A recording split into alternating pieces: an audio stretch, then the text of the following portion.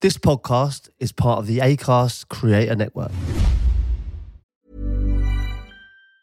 Hey, it's Danny Pellegrino from Everything Iconic. Ready to upgrade your style game without blowing your budget? Check out Quince. They've got all the good stuff, shirts and polos, activewear, and fine leather goods, all at 50 to 80% less than other high-end brands. And the best part? They're all about safe, ethical, and responsible manufacturing. Get that luxury vibe without the luxury price tag. Hit up quince.com/upgrade for free shipping and 365-day returns on your next order. That's quince.com/upgrade. Why not fully protect yourself? You're never going to go ultra thin. It depends if you're in it for enjoyment or protection. All I remember from that game mainly is watching Dion Dublin headbutt Robbie Savage. And I've got this sort of chub rub situation going on between my thighs. But to be fair, if it's at your eye level, it's only ever going to be my glory hole.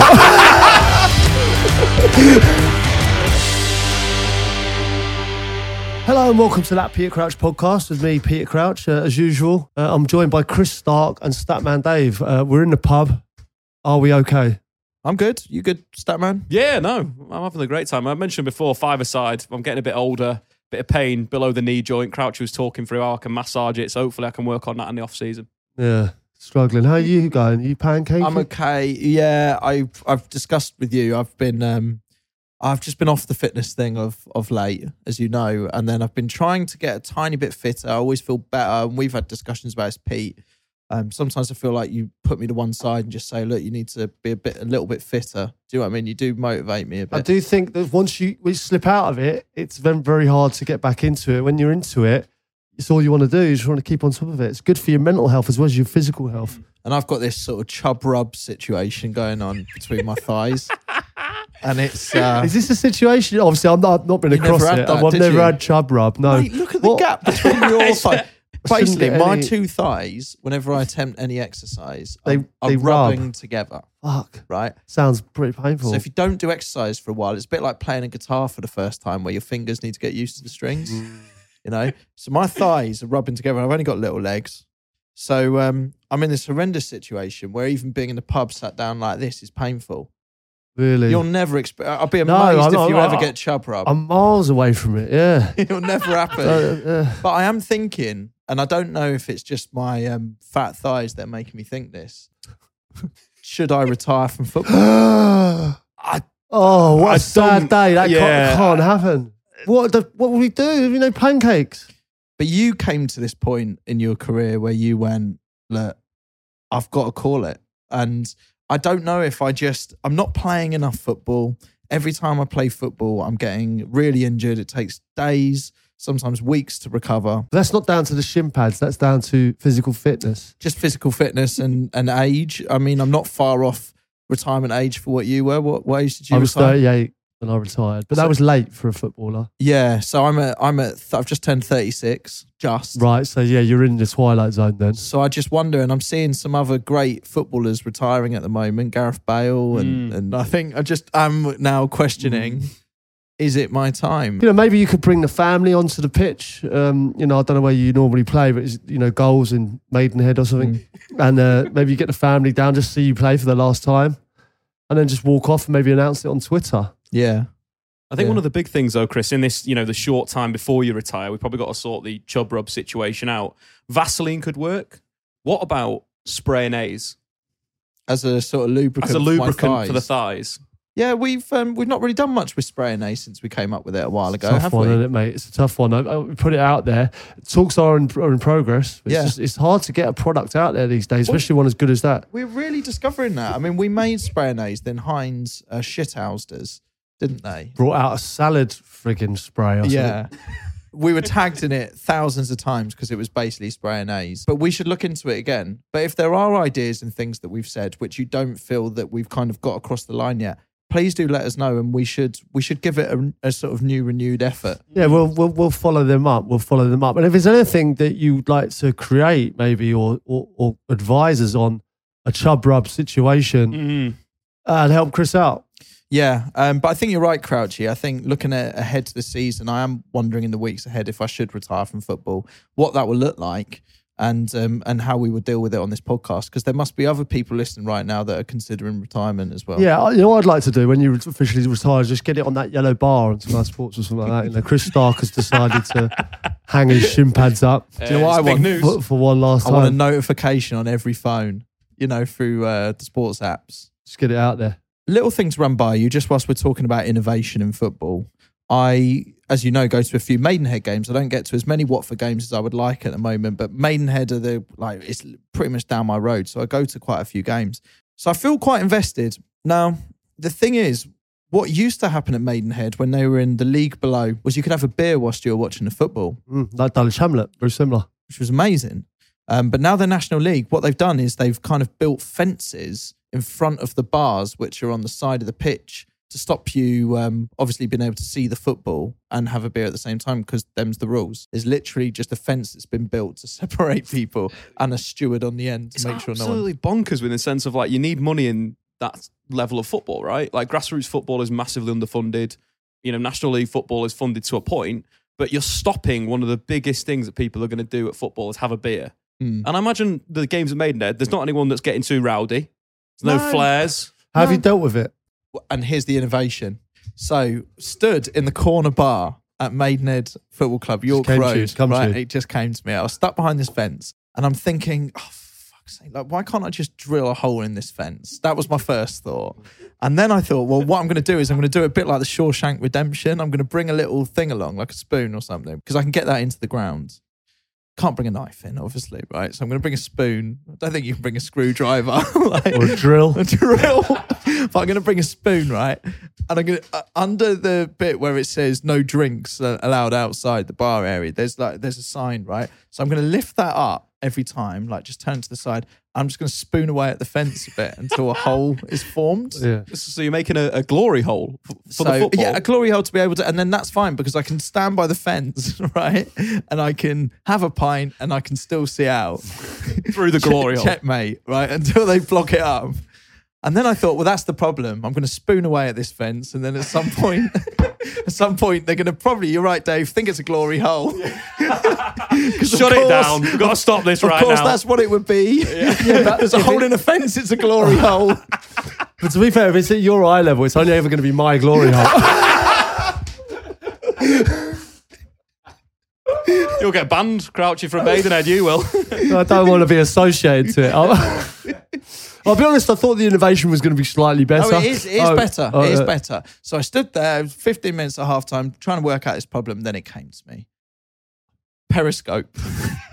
Right. I've ordered myself a Periscope. And because not many people use Periscopes in everyday life. I don't know how to, I suppose they wouldn't know how to combat that. So it's a kid's one. So it's a sort of toy Periscope. It's genius because I don't think they can take it off me. By the time this podcast goes out, I will have experimented with this Periscope. So I feel safe saying it now because I don't want any steward looking out for me. But my plan at the time of recording this is I'm taking a Periscope into York Road and then I'm going to be behind the fence with a beer in hand. I'm going to up Periscope. And on the other end, you're just going to see at the top of a Periscope like a submarine. I'd like you to be, while you do, I'd like you to be dressed as a submarine. Do you know, that's how to get it in the ground. If they take it off me at the start, dress. I'll dress as a submarine and bring it in. And then I'm thinking, if this is successful and I've somehow beaten the system with this, I'm going to be launching a range of Periscopes from that Peter Crouch podcast website, themed with your favourite football team, that kind of thing. I need a decent name for them, though. Decent brand of Periscope. What's the famous Perry? Katy Perry. Ideally a footballer. Perry Groves. It's your mate now, isn't it, Katy Perry? Yeah. A couple of weeks ago, St. Patrick's Day, I was in a pub in Windsor and weirdly enough, Orlando Bloom stood up. There was an Irish band on and he stood up and in this quite old Irish voice started singing this song about, it was almost like the only way I can describe it is like he'd been at sea for 20 years or something, was returning home to his wife. Yeah, he's Pirates of the Caribbean. He was for ages, wasn't it? Might be where he learned it. It was a very odd moment. I put this video up on social of Orlando Bloom singing this random pub. I was pissed, but it was definitely him. And then sure enough, she's now seen. I didn't tag her in, but someone sent her the video, and she's seen it, and then she's written above it, "What a ledge." So many questions here, right? Number one, why is Orlando Bloom in that boozer? We'll never know. Number two, why is Katy Perry using the word like ledge? Yeah, and I don't know.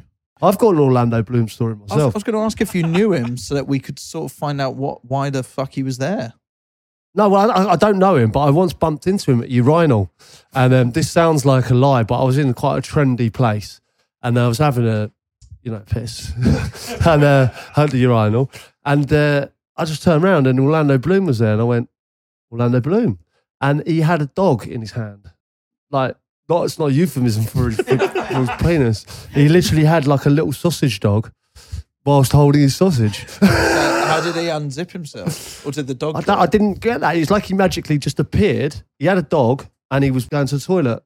And I said, all right, mate. And he said, yeah, you okay? And I said, great. And then that was it.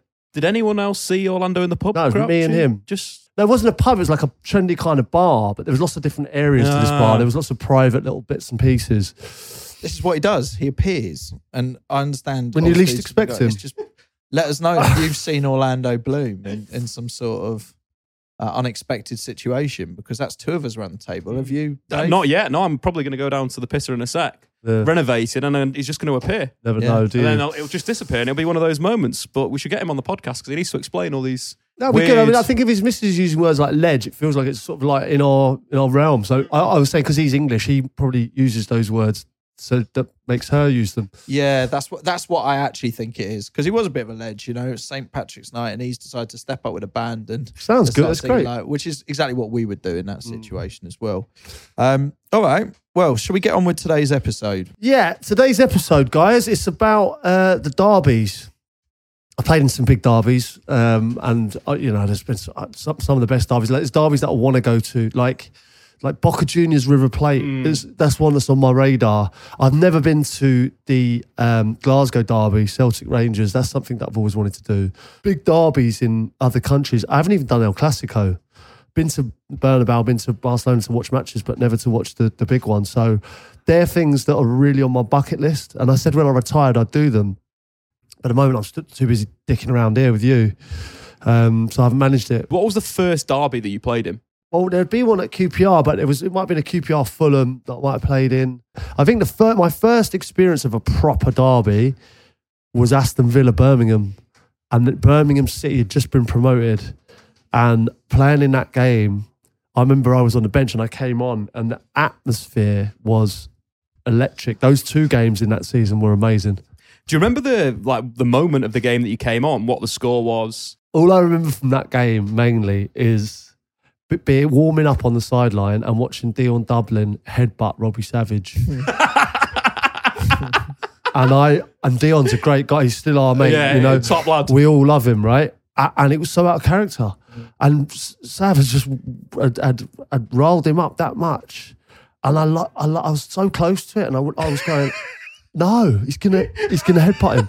And you could see it coming, and he just went bang, planted the nut on Robbie Savage. And I was like, it was just a cauldron at Villa Park. And I didn't realise how much hatred there was between Villa and Birmingham City until I was in that game and watching that happen. And it was the game the two games where Peter Enkelman had a bit of a howler in both. The one back at St Andrews as well. Who was the manager? David O'Leary. And had he instructed the headbutt? No. That was entirely Dion's plan, I think. But you know what Sav's like. In that time, he was winding people up, and it was working. It was like, I remember Jeff Horsfield, Jeff Kenner. There was. And Robbie Savage was in that midfield, like winding our midfield up, and it was tackles were crunching in and things were close to spilling over. But then, Dion headbutted him. And then I remember going back to Birmingham City, and it was the one where Olaf Melberg threw the ball back to Peter Enkelman, and he's lifted his foot up to control it. I don't know if you've ever seen this.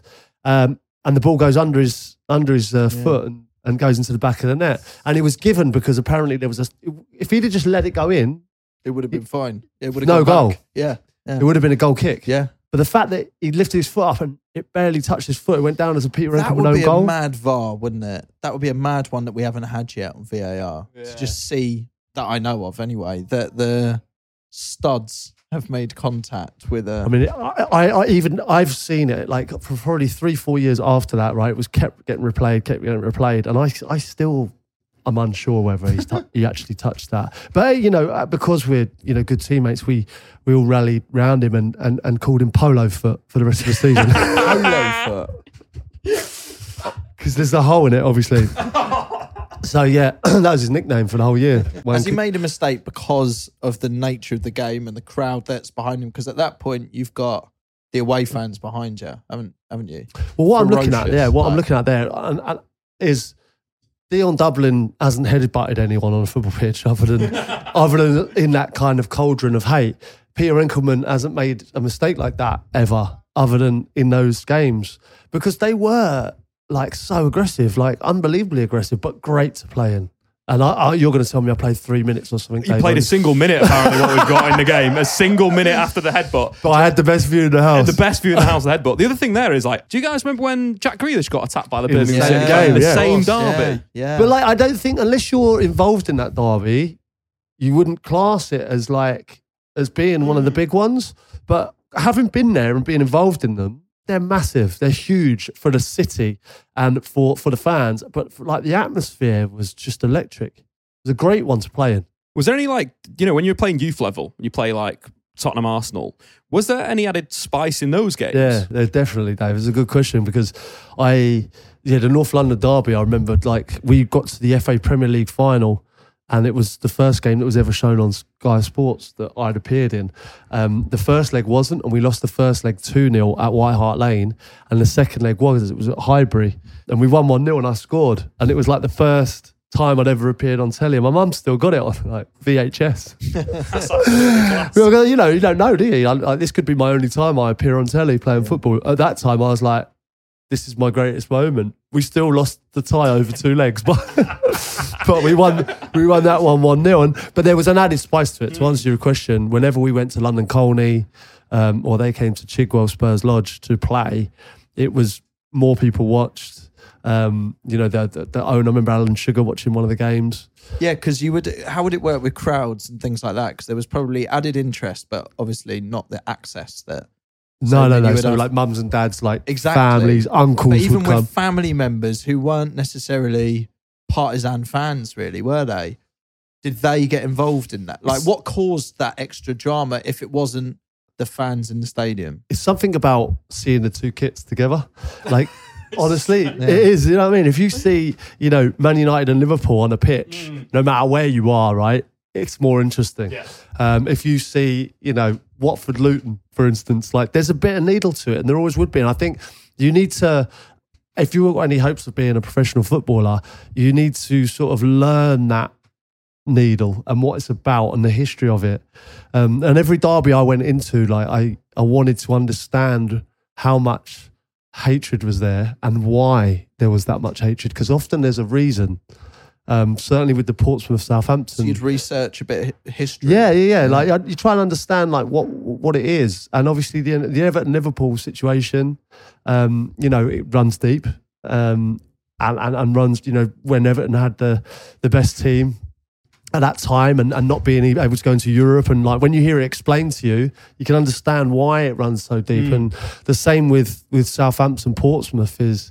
Southampton are, in Portsmouth's eyes, the Scummers, and Portsmouth are the Skates. And that kind of derogatory term derives from a huge kind of historical thing that happened. And when you play in that derby, you understand why. And that's been passed down from the people that suffered in that situation or allegedly suffered in that situation. And obviously there's two sides to every story, but being involved in it as a footballer, it's good to understand why that passion is there. I think that's really important to, like you're saying, that you get in an extra bit of motivation there. So the first time that you played a full 90 minutes in a derby was for Southampton against Portsmouth. FA Cup, 4th round, 2004-2005 season. Do you remember what happened that afternoon? I certainly do, yeah. Well, that was a special day for me. In the FA Cup, I'd already played for Portsmouth. I'm back at Southampton, and it was the last minute. And Harry Redknapp, myself, Nigel Quasi were players that had played for Portsmouth before, and that's a difficult divide. I mean, I'll be honest with you, Southampton fans didn't take to me at all at first because of the rivalry, and I played for Portsmouth. And we were playing in that game, so there's so many subplots. The fact that Harry Redknapp managed Portsmouth and now he's managing Southampton.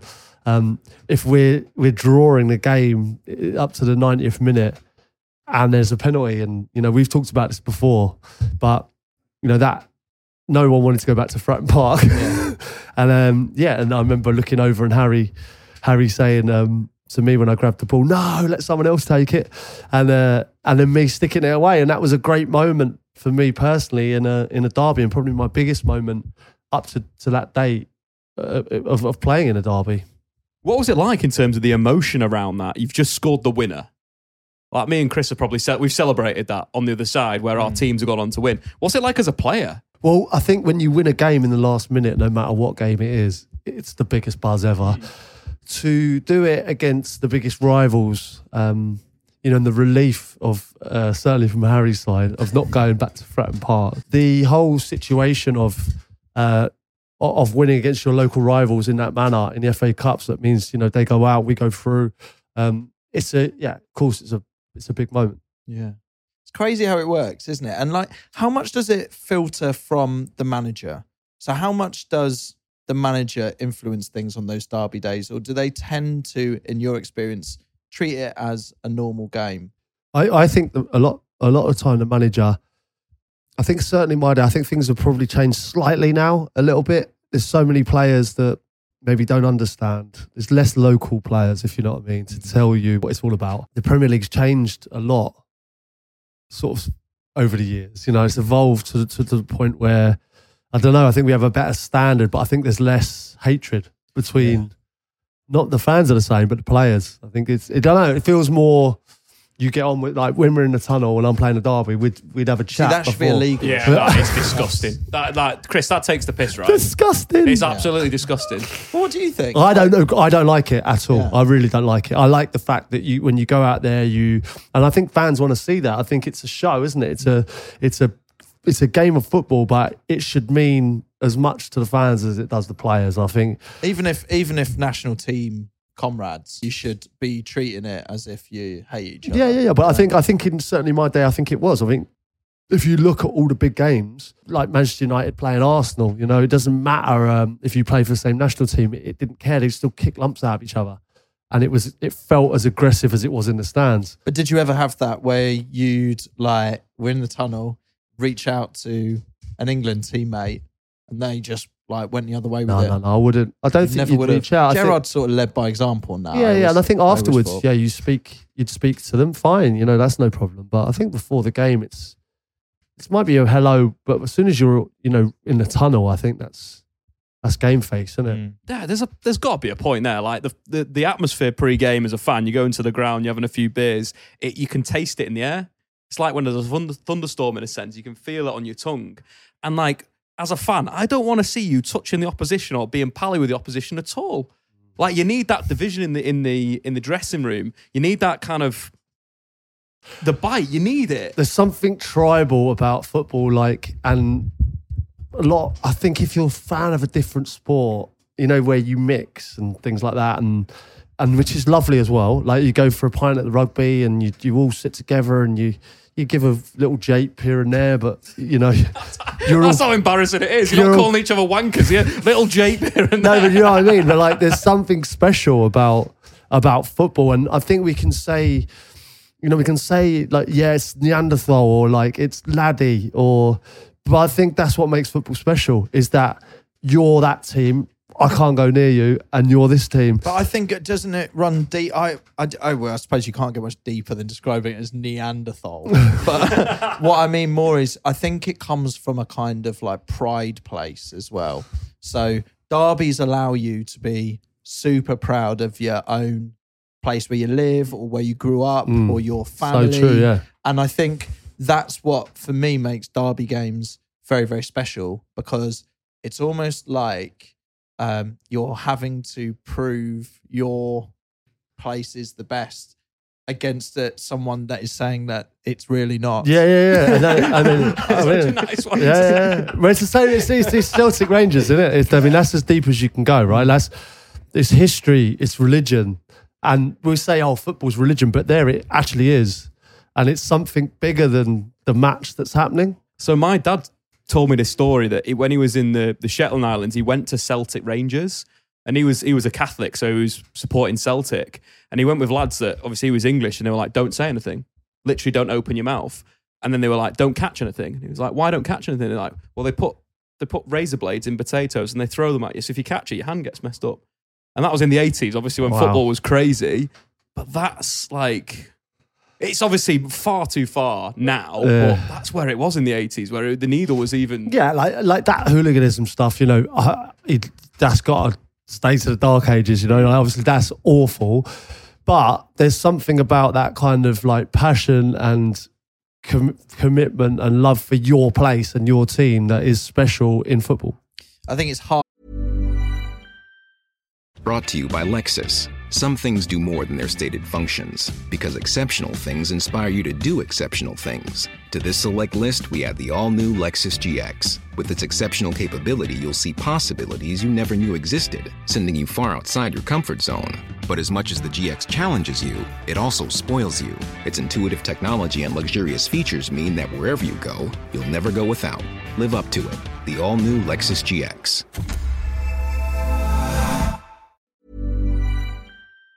Hard as well when you can't have that derby rivalry because one team gets relegated.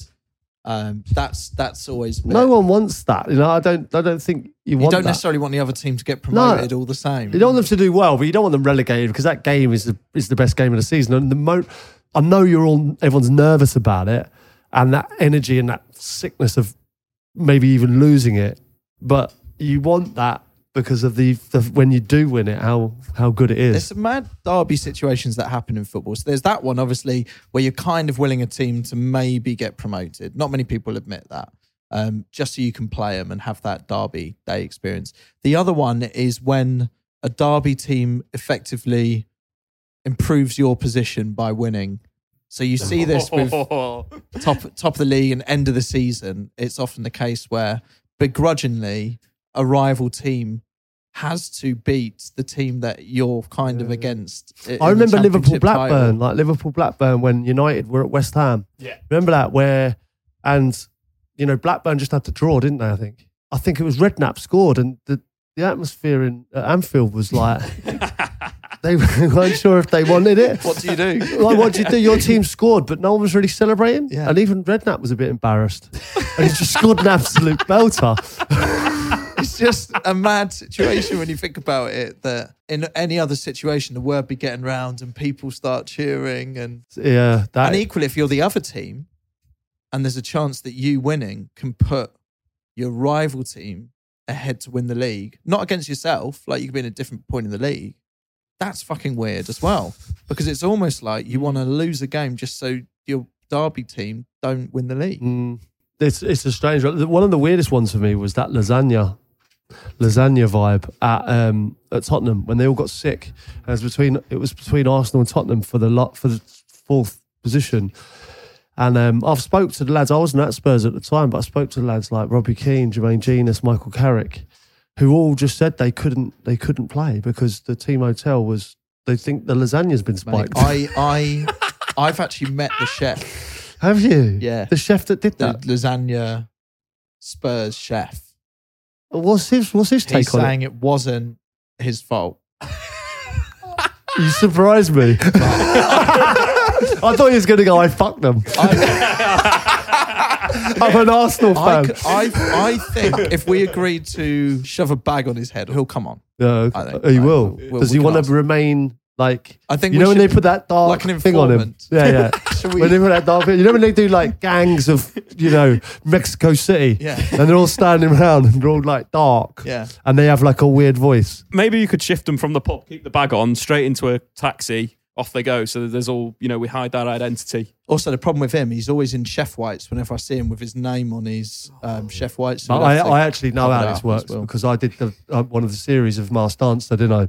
Oh, of course. So I know how to get them in and out. Yeah. I saw it firsthand. So maybe we utilise that for this podcast. Great. If he wants to come on, great, we'll put one of the Masked Dancer heads on him. And we just ask him very honestly and sincerely what happened that day, like his movements that day. Let's do his voice as well, because that's always good fun, isn't it? They always give him fucking strange voices. Sometimes, and this is the one, and we will move on back to derbies in a second. The one that kills me, right, is when they go, we've disguised their face, right, and we've got an actor to do their voice. Yeah. I kind of think, why the fuck are they there then? What's the point? Yeah, it's a good. Yeah, we can't see him and we can't hear him. We can't see him. We've got an Why actor they just to do their fucking voice. Zoom it? Do it over phone. One of those cat filters on Zoom. Right, lads, enough of the lasagna. Let's get back to football. North London derby. So looking at the stats, Crouch, you scored 9 goals against Arsenal, which was your favourite opponent in football. You also picked up more yellow cards against Arsenal than any other team. But you didn't score for Spurs against Arsenal. You didn't get booked for Spurs when you played Arsenal. Was there just like something about that game in being a derby that changed how you played, or was it just... No, I don't think so. I think it was... I wasn't at Spurs long, and I was there like 2.5 years. So there's a bit of the fact that they were very good. Yeah. Were you running away? Sounds to me what Dave's saying is there's no stats on you. I think I shit myself, basically. Did I shit myself in that particular game? Yeah. I'd like to think no. I think I was on the bench a little bit. In all honesty, they're quite a haze for me. They were great games and incredibly passionate, and I've lived in North London, so I know what they mean. But I just didn't have, because I haven't had a personal real effect on them, so I don't remember them as much. Do you know what I mean? What about the 3-3, the last North London derby you played in 90 minutes, 3-1 down? How did you get back into the game? Do you know on the previous podcast, I think I said we won that game like 3-2 because it felt like a win.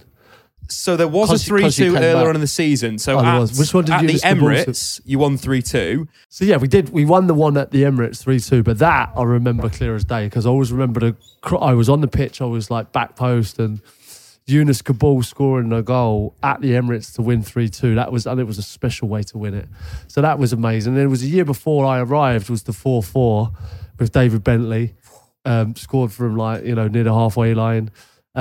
They were great games. There was a few moments there as a period where North London derbies would have won, but the 3-2 was the one in my time at Spurs. That was the one that sticks out for me.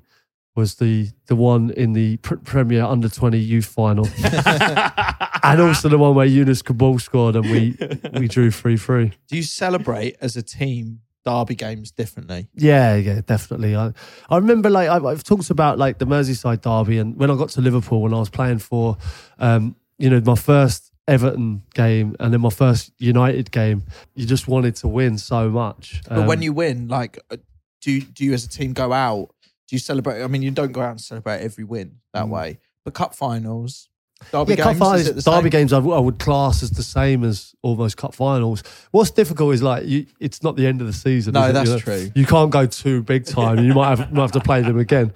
And if you go too big, you realise that's going to come back to haunt you maybe at some stage. Yeah. But yeah, you enjoyed them. I don't want to rub it in with Luton fans. Obviously, people know I'm a Watford fan, so with that, it's a derby game and it's against Luton. So we beat Luton 4-0, which is massive, right? But then Luton are doing well in the league now. They've got the manager that we had beginning of the season, Rob Edwards, doing really well. I played with Rob Edwards at Villa. Did you? Did you actually? Yeah. There's a young lad coming through. I didn't know that. Yeah. So I met him at the beginning of the season. I met him at the Elton John concert at Vicarage Road. I was battered. Could get any more Watford than that. It's battered, right? Shin pads on. When I might as well have proper parched him. Yeah. You parched him? I parched him. Did you? Unreal. Do you know what I did? So I'd met him before. I'd met him and his missus, and he'd met my missus and a couple of my mates that were there. Really nice bloke. I went up and he was there with his missus, the number 2, and I can't remember his name, I'm so sorry. The lad who was his number 2 and his missus. So the 4 of them were there. So what I've done is I've gone to the bar to go get a drink, and I've thought, do you know what, I'm going to buy the new Watford manager a pint, which was a horrendous idea, actually. So I've come back to where he sat, because he's a couple of rows behind me, and I thought in my drunk head, I was like, this would be a real moment. Gave him the pint like that. And he was like, no, I'm not drinking, mate. It was like, basically didn't want the pint. So I sort of had to give it to the number 2 who I hadn't bought a pint for in the first place. Oh no! So then he doesn't want to take it, And it It's was like- awkward for him because I think he might have felt a lack of respect for the fact that I didn't get him a pint. I didn't bother with the women that were with him as well. So just Yeah, a it's terrible when, experience. when all around. parching goes wrong, isn't it? It was a It's a real warning for those parches out there, that. parching nightmares. Sounds like a TV show, doesn't it? Like, Crouchy, we spoke about the Merseyside derby. In your first derby, you scored in, but a player that was so good in those games, Steven Gerrard. Only Ian Rush scored more goals in the Merseyside derby than Gerrard. Gerrard with 10, but also Man United, Liverpool. Salah's obviously broken the record now with 12, but Gerrard with 9 goals is pretty incredible. What was it about his character that meant him to be so dominant in these matches? I think big players come just arrive in big moments, don't they? Big moments are finals, which is what he's achieved, regardless of whether it's a derby or not, and derbies. So those big games, and there are times like I remember some tackles from Steven Gerrard in those Merseyside derbies in the early days that were horrific. He got sent off a couple of times in those. So there's an edge to his game that he's playing on the edge, and it's like there's a if you play just under or if it bubbles over, it's a red card, and if it stays under, then you get the best performance that you could have in a derby. And I think it's those fine moments that define you as a player. And he'll say himself, I think there's times where it's spilt over, and there's times where it was the optimal level of pumped up. you get the impression he loves those games as well. Who doesn't? Like, it's what really fucking gets him going. What was he like in the dressing room before a game? Was he a different Steven Gerrard, or was he quite consistent? No, he was every different. match? Like, yeah, him and I thought Jamie Carragher was the same. I think he was, because they're local, and I think, with Jamie having, a connection to Everton when he was a kid as well, and then coming full circle and being totally, engulfed in what he's doing at Liverpool, I think it affects him more than anyone else, win or lose. And you could see the nerves sort of leading up to it beforehand. He was more nervous about, I think, I think he'll openly tell you, he was probably more nervous about the Everton game than he was any other game. Yeah. I remember absolutely hating Steven Gerrard as a Man United fan growing up. The amount of times that he'd come to Old Trafford and score, he was just that good. Danny Murphy was another one, Yeah, he was, just always used to score against United. Always used to score. But what's the official term for derby though? Like, what is the classification of it? Liverpool Everton's in the same city. You've got the Nottingham derby where the grounds are like back onto each other. But then you've got Portsmouth and Southampton, which are two different cities. I think it's 19 miles or something between them. You've got that one that's bound by a motorway, haven't you? Yeah, that's the M23, isn't it? The M23 derby. Yeah, and that's a mad one. But I just think it's like something that derives from, like, I played in games like for Portsmouth against Millwall, and I know that, those games at that time were, for some reason, felt mad. I remember got locked in the changing room at the den, and ringing my dad and going like, "Dad, are you all right?" And he was like, "No, I'm getting chased around Bermondsey." I was like, that's how rivalries start, and that's how derbies start, and that things like that happening can lead into the game becoming bigger, and historical events or a bit of trouble can end up being a derby. And I don't think it has to be because you're from the same city. Like, have you ever been the victim of sort of derby? It is kind of derby housery, but did you ever feel that you had to vet who was coming into your house in terms of what football team they support? Just because, from their point of view, if they're sort of a rival team's fan, they're going to want to leave their mark in there, aren't they? Got to be careful, I think. Be wary of it, definitely. I'm not saying anyone be so unprofessional as to like gob in your food or something. Or cook a but dodgy lasagna. It's a weird thing you've got to deal with as a footballer. But I think we should make this a safe space for anyone that has done this to Crouchy.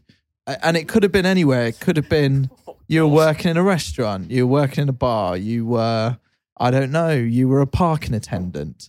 And you've realised it's Crouchy leaving his car and have gone straight for the ticket. Could be any of those things. Just know, and I know we've talked about informants on here, we're very good at keeping you anonymous, and we'd love to hear from you. Because it's better out than in, and you're past it now, aren't you? Yeah, no, definitely. No, it's listen, if there's anything that you might have done to a player, for instance, or Yes, we widen it out to every player. Yeah, and yeah. we'll just keep it. We can keep you anonymous, all that kind of thing. And obviously, nothing too serious or any, but just a little light housery. I remember getting off. Obviously, this isn't a derby, but I remember being at Stoke And I quite often used to get the train back from Stoke. Quite often I'd finish the game. If you're playing a London team, most of their fans would be on the train as well. Anyway, I walked down and I had to walk through them as the train was arriving. So I'll be fine. I'm like 8 foot. Like they've literally just watched me play as well. Well, I know they'll see me. I'll walk down. Anyway, one of them took my hat off. Oh, no. And went, Crouchy, like started lobbing the hat around. And I felt like, oh my God, like I was a kid at school or something getting bullied, right? They're throwing his hat around. I said, oh, come on, lads, give me my hat back. Anyway, got the hat back, and then one of them was going, oh, just FaceTime Ab for us. I was going, knock off. And then, so we was having this to and fro, and I thought, oh my God, hopefully it's good natured. And it was, do you know what I mean? We had a laugh. Like, obviously, once I got my hat back and, the bullying stopped. Did they hold the hat ransom for a phone call with Abby Clancy? No, they was like, one of the lads was like, FaceTimer, and I was like, fuck off. FaceTimer, I'll give you your hat. No way. And in the end, I ended up getting on one of the carriages. We had a few beers. I think it could have gone like, if I'd have gone like, fuck off, and got aggressive with it. I think because I embraced it and said, come on, like, we had a laugh. I don't know, the situation was diffused, but that, it could have gone another way, couldn't it? I think if I was a twat, it would have definitely gone a fucking other way. Imagine if you'd been sent off that game, though. That's and the you thing, were in a different mindset. Imagine, if I'd have done something in that particular game, I think I'd have spent the weekend in Stoke. Can we give a little nod as well in derby matches to mascots who are there really for generally the family sort of crowd, aren't they? But derby games, when they wind them up. People, so there's wind the crowd up. Yeah, I guess there's two things to it, which is it's hard for a mascot to fulfill their duty of looking after the kids because there are a lot of derby games, kids stay at home, don't they? I mean, a lot of people don't take their kids to derby games. But my God, like when things are heightened and everything's really tense for generally a smiling crocodile, bird, something like that, it somehow still manages to not be able to take the sting out of. I don't know. It's people like get angry. So bad. It's like when we, right in the early days of the podcast, when we were across mascots doing the minute silence. Yeah, they just can't do it. And they've got the big. I mean, there's the Twitter handle, isn't there? Mascots doing the minute silence. That's something we should revisit again. Yeah, totally. The mascot doing the minute silence, like with the big grin on his face, and quite often like a big sun or a huge like giraffe or something, like putting his head down and bowing down to it.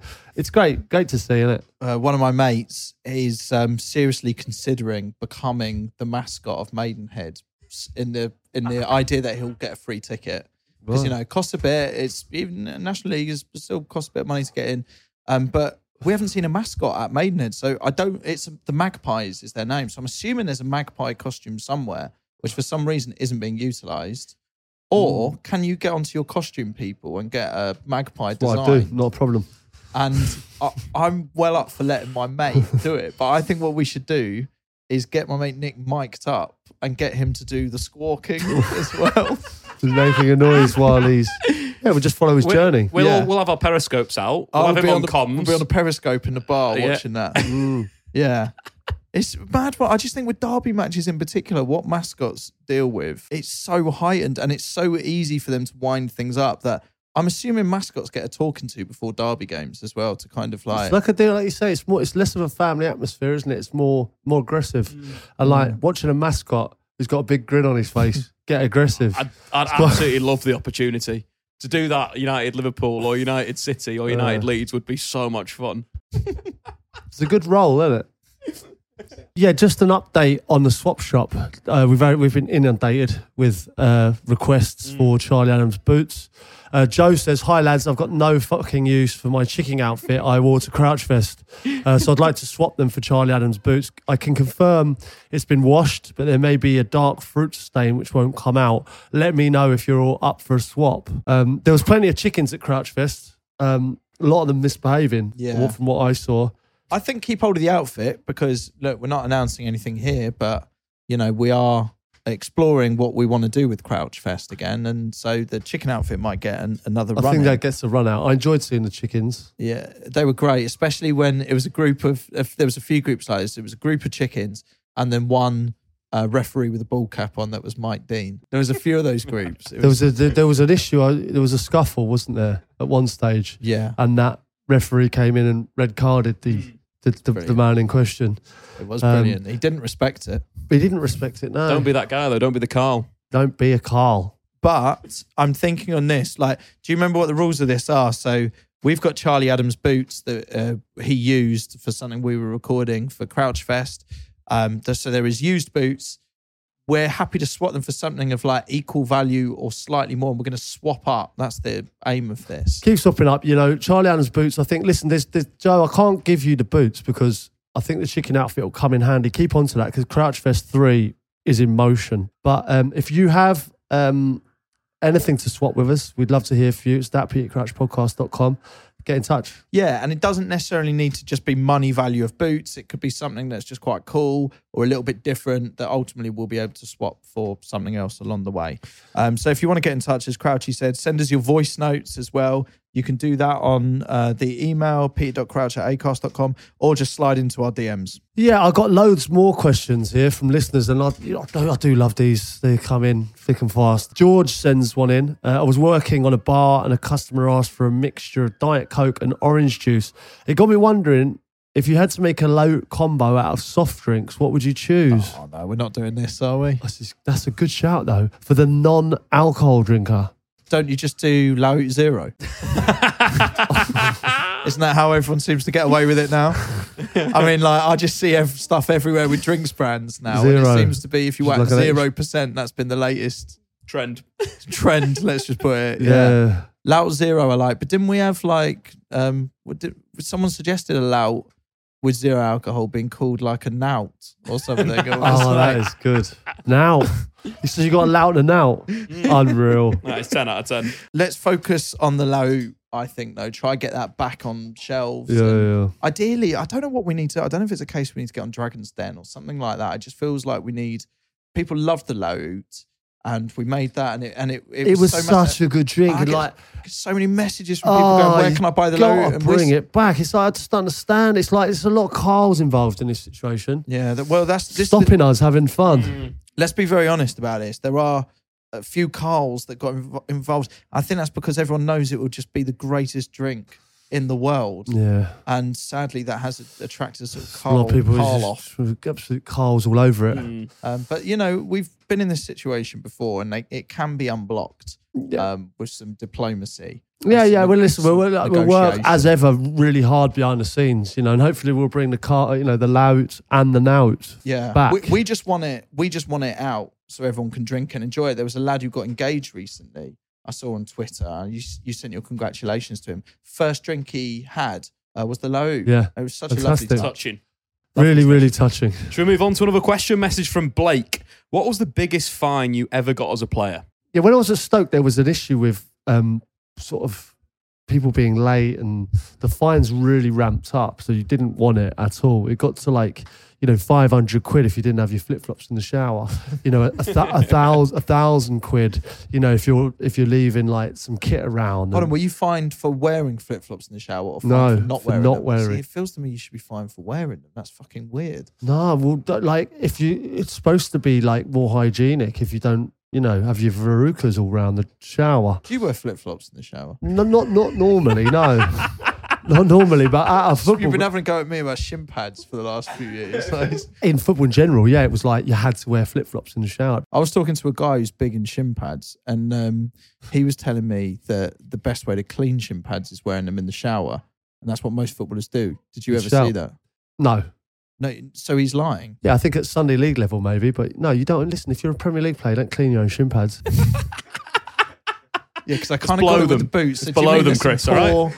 Youth player having to scrub shin pads. In all honesty, I don't think I ever wash my shin pads. I've got a message here from Mike, Chris. This is to you, actually. I keep getting adverts for shin pads, which are 8 by 5 centimetres. Is this what professional footballers wear, Crouchy? And is this too little protection for you, Chris? Well, I don't know. You're the professional. I just think that it's like anything. Why not fully protect yourself? You're never going to go ultra thin on the... It depends if you're in it for enjoyment or protection. This is exactly my point. Hopefully there's a happy medium in there somewhere. It needs to be, but at some Something for point, me, boys. at some point you're asking for trouble. Are you saying go thick and protect at all times? I'm just but are you saying, taking away from your pleasure? Mate, I'd From- go double shin pads. I've got 2 kids now. I can't deal with a third. I know, but listen, I've got 4 now. I should have put pads on years Double ago. pads, mate. So there you go, mate. Each their own, but I personally Each would go their a own, bit, mate, bit but, more you know. robust if possible. Or robust, maybe. Whatever protects. Right, that's been a good one today, boys. I actually really, really enjoyed that because I'm a big, obviously we know that I'm a big football fan. We're all big football fans here. So getting across the biggest games in football, the derbies, and like my experience of playing in them is just, it is a great experience. And I'm sure you boys feel the same going to those games. It's bigger than just a game.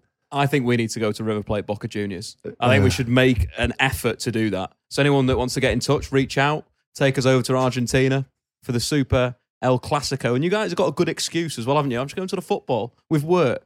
Yeah. And also, let us know about your experience at derbies. So whether that's football or whether you work for a company that is in kind of competition with another one and like how it plays out. And the Apple Microsoft derby. Yeah, does some of the stuff Crouchy's talked about today resonate with your line of work or your relationship or Like anything, even that, really? like the prison derby, like the Screws v Inmates. Yeah. Like that kind of game. Like there must That's be a people great playing one. in that one. Yeah. Like that's a grudge match. See, that's one I'd like to really get along to. But yeah, it can happen as well. I think sometimes your best mate is sort of a derby, isn't it? It's kind of like similar people, similar aims, that kind of thing. Like brothers. sometimes get a bit vicious. I don't know. Anything Crouchy says resonates, get in touch. peter.crouch@acast.com. Chumbawamba, boys. Yeah, Chumbawamba. Chumbawamba.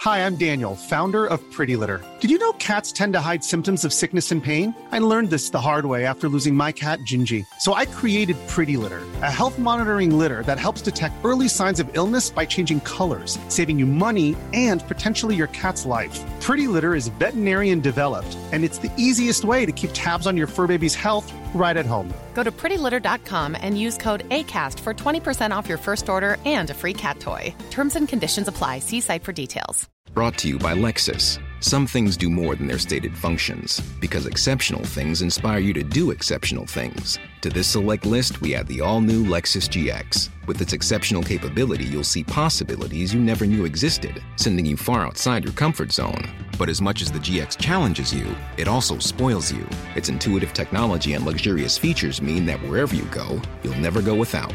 Live up to it. The all-new Lexus GX.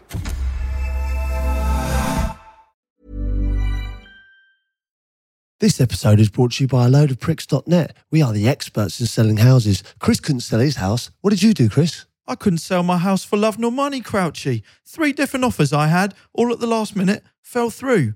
I turned round to my wife and said, what can we do to sell this house? Every estate agent is failing us. Then I told her, let's go to AloadofPricks.net. But Chris, what did A Load of Pricks do for you? They were brilliant, Crouchy. They sold my house right away. The sign had barely gone up when a well-dressed gentleman came along and offered me twice the asking price. Chris, would you use A Load of Pricks again? I'd use them every time, Crouchy.